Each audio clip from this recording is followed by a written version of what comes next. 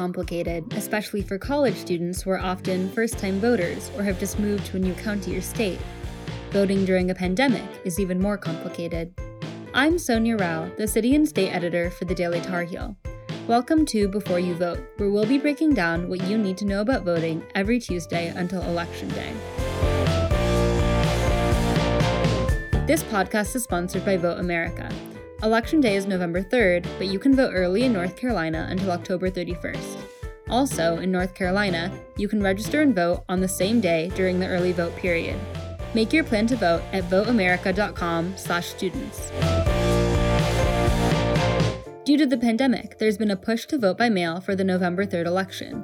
Some have questioned the validity of absentee ballots and whether or not they cause higher amounts of voter fraud. We talked to the NC Board of Elections Director, Karen Brinson-Bell, about whether or not voters have to be worried. Not just myself, but all 100 county election offices. Our sole mission is to ensure that every eligible voter has the right to vote. And in this pandemic year, it's to do so without fear of disease. So our charge each and every day when we, are at work is to make sure that we're ensuring the integrity of the election. She said it's the job of state and county board of elections officers to help keep elections as secure as possible. We wear all those hats knowing that the ultimate mission, whether it's dealing with cybersecurity or physical security or just someone's personal security even of their information, the end goal is to make sure that we are securing their right to vote and that they can carry out that their franchise without concern, and that they know that we've upheld the integrity and that it's going to be a fair and smooth process. Brinson-Bell said North Carolina law allows county boards to process absentee ballots up to 5 weeks before the election. So the county boards of elections began meeting on September 29th. Those boards are made up of 5 members from the community, 3 are Democrats and 2 are Republicans as our current makeup exists. And they meet and review staff recommendations about whether an envelope has been completed fully for the absentee by mail, meaning it has a voter signature, a witness signature, and the witness information. Provided that it has all those components completed, then they approve those ballots or those ballot envelopes. She said Board of Elections members open up the envelopes, remove the ballots, and insert them into the tabulator, but don't tabulate the actual results until Election Day. And then we release those results at 7:30 when the polls close. Similarly, as people are voting during the 17-day early voting period, we don't find out the results each evening as we close up those early voting sites. That's also maintain the chain of custody and reconciliation practices, and we tabulate those results on Election Day also. She said considerable turnout through early voting and absentee voting means a significant amount of results will be ready by Election Day. We may actually be releasing 80% of the ballots that'll be cast. She said over 600,000 absentee ballots have been returned to North Carolina, which is a very large number for the state. The hardest part for us was just going from a situation where we only had typically 3 to 5% of our ballots cast to, this tremendous increase in volume. I mean, to be over 600,000 ballots that have been returned through absentee by mail voting when we didn't even have 200,000 cast for the entire election in 2016. Just, that created some things that we had to work through. In North Carolina, absentee ballots require a voter and witness signature. Brinson-Bell said if a voter is missing a witness signature, a new voting packet will be reissued to the voter, and the ballot can be fixed by signing a document called the Cure Affidavit process. We're in good shape. About 97% of our ballots were completed correctly, or the ballot envelopes were completed correctly. So we've got about 3% that we're needing to make contact with. Statewide, that represents about 7,000 to 10,000 that were not done quite correctly for one of the particular issues. And so, the county boards of elections are in the process of making contact with those voters and getting that corrected. Brinson-Bell said before the pandemic, the Board of Elections' main focus was on cybersecurity. She said since 2016, there's been a concentrated effort in the state to train election officials to be able to react to cybersecurity situations. It's meant we have cybersecurity advisors on staff now. We have partnerships at the state and federal level with agencies who professionally, their job is to track cybersecurity concerns. We have monitoring devices, sensors and things that are in place to ensure the safety of our websites, of our databases.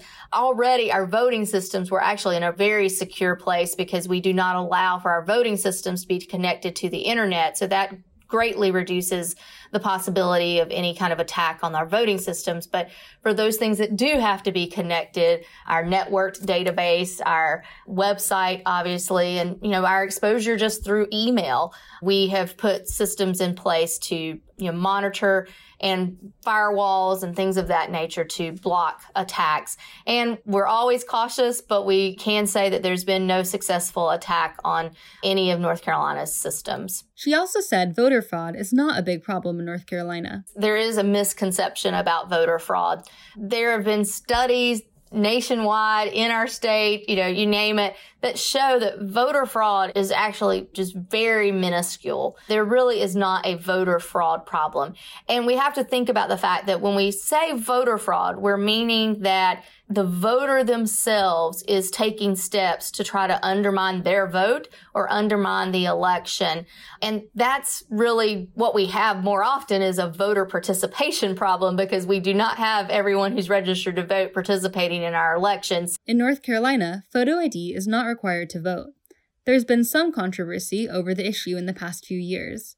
Brinson Bell said it's possible to have a safe and fair election without photo ID. When someone goes into the polling place, they state their name, they state their address.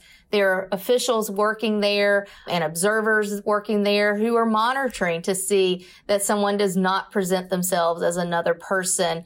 We actually have an investigations team that looks into this whenever we have a situation that's brought to our attention of concern. Our system actually as a whole, our database, our electronic poll book system, is set up so that we know if someone's attempted to double vote. They can't. It's in our system that they've already cast their ballot absentee by mail or during the in-person one-stop early voting period. Brinson Bell said the Board of Elections focuses more on other aspects of undermining an election, such as ballot harvesting, voter intimidation, and other acts that would harm the ability of someone to cast their vote. North Carolina has gotten a lot of attention because we did call for a new election in Congressional District 9 after it was determined that there was an individual who was going through the act of ballot harvesting and undermining the trust that a voter gave to him and people associated with him, that they would take that voter's ballot, properly witness it and properly return it to the County Board of Elections, and they didn't. That's what ballot harvesting is when someone is maliciously or, an ill-intended reason is trying to gather up ballots and define the trust of that voter. She said there have been laws put in place that increase the penalties for acts like ballot harvesting. But also, we've tried to take steps that will help a voter be able to cast their ballot independently and not feel dependent upon someone, to assist them in that process. Mark Hetherington is a political science professor at UNC whose research focuses on public opinion and political behavior. I'm really actually excited to be living in a place like North Carolina where the vote actually matters. The elections that I'm accustomed to being part of in the state where I've been living, everything is so tilted in one direction that it doesn't feel, exactly like, your vote matters. In North Carolina, it will. He said his research has found that while there's not a lot of trust in government bodies, this lack of trust doesn't usually extend to groups like boards of elections. I don't think that people think about counting votes very much when they think about the government anyway. Now, that's interesting and important in itself because what our leaders can do is either, talk about those institutions like boards of elections and state elections officials and things along those lines and say positive things about them. And as a result, we'll have a lot of trust and confidence in them. But because we don't have opinions about them, if our leaders say they're incompetent and they're going to mess everything up, some of us will, believe that too, because, we don't have a well-formed opinion about those parts of the government. He said to him, election security means people's votes are cast freely and fairly.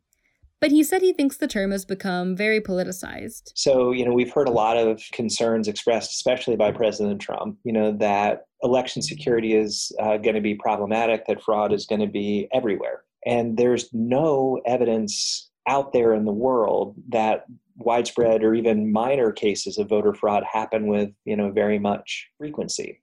And so, my sense is that election security is kind of being used as a political prop in a lot of ways to call into question the outcome of the election if it doesn't turn out the way people want it to turn out. So this is something the losers will be able to point to and say, hey, I would have won if election security had been better. Hetherington said he thinks that this has been exacerbated due to the push for voting by mail. And, part of it is legit, right? Because I don't know about you, but anytime I do something for the first time, I'm not very good at it. And a lot of states are going to be doing much bigger mail voting efforts this year than compared with the past. So there are going to be problems. There are going to be mistakes.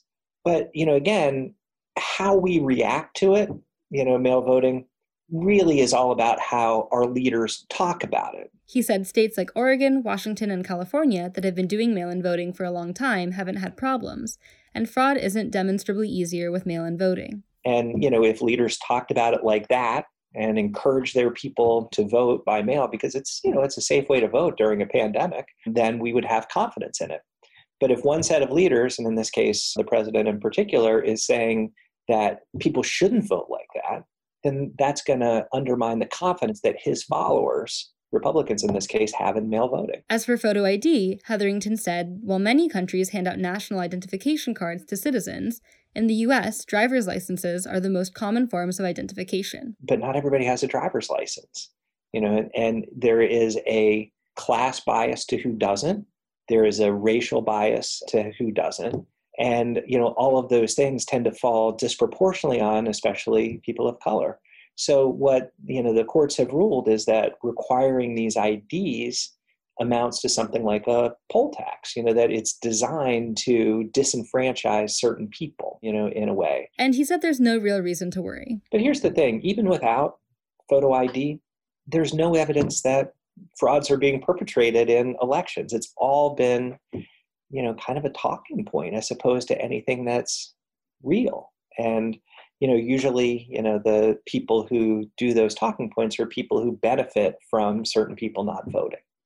And that seems to be the case, in this day and age. North Carolina is a swing state. Because of this, Hetherington said even if election results are delayed, North Carolina will be an indicator of what the election as a whole will look like. So if North Carolina turns out to be looking like it's tipping one way or the other, especially if it's tipping towards the Democrats, that's a state that the Democrats don't actually need to win in order to win the presidency. And if they win North Carolina on Election Day, and we'll probably be able to tell on Election Day in North Carolina, then that probably means the Democrats won in 2020. He said in his home state of Pennsylvania, absentee ballots can't be counted until the day of the election, unlike North Carolina. There will be millions of ballots that people are going to be sticking in the machines all day, on Election Day. So we won't get those votes until a couple or a few days afterwards.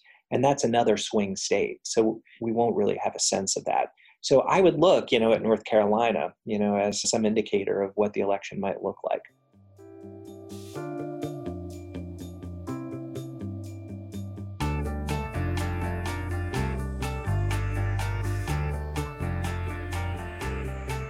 Early voting is underway and ends October 31st. The last day to request an absentee ballot is today, and there are 7 days left until Election Day. If you encounter a problem at the polls or with your ballot, let us know by texting AskDTH to 73224.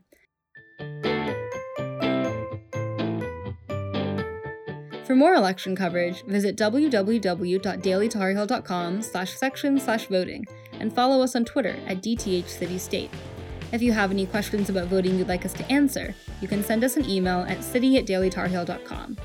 Tune in next Tuesday for our Election Day episode. This episode was produced by Meredith Radford and reported on by Kaylee Carpenter.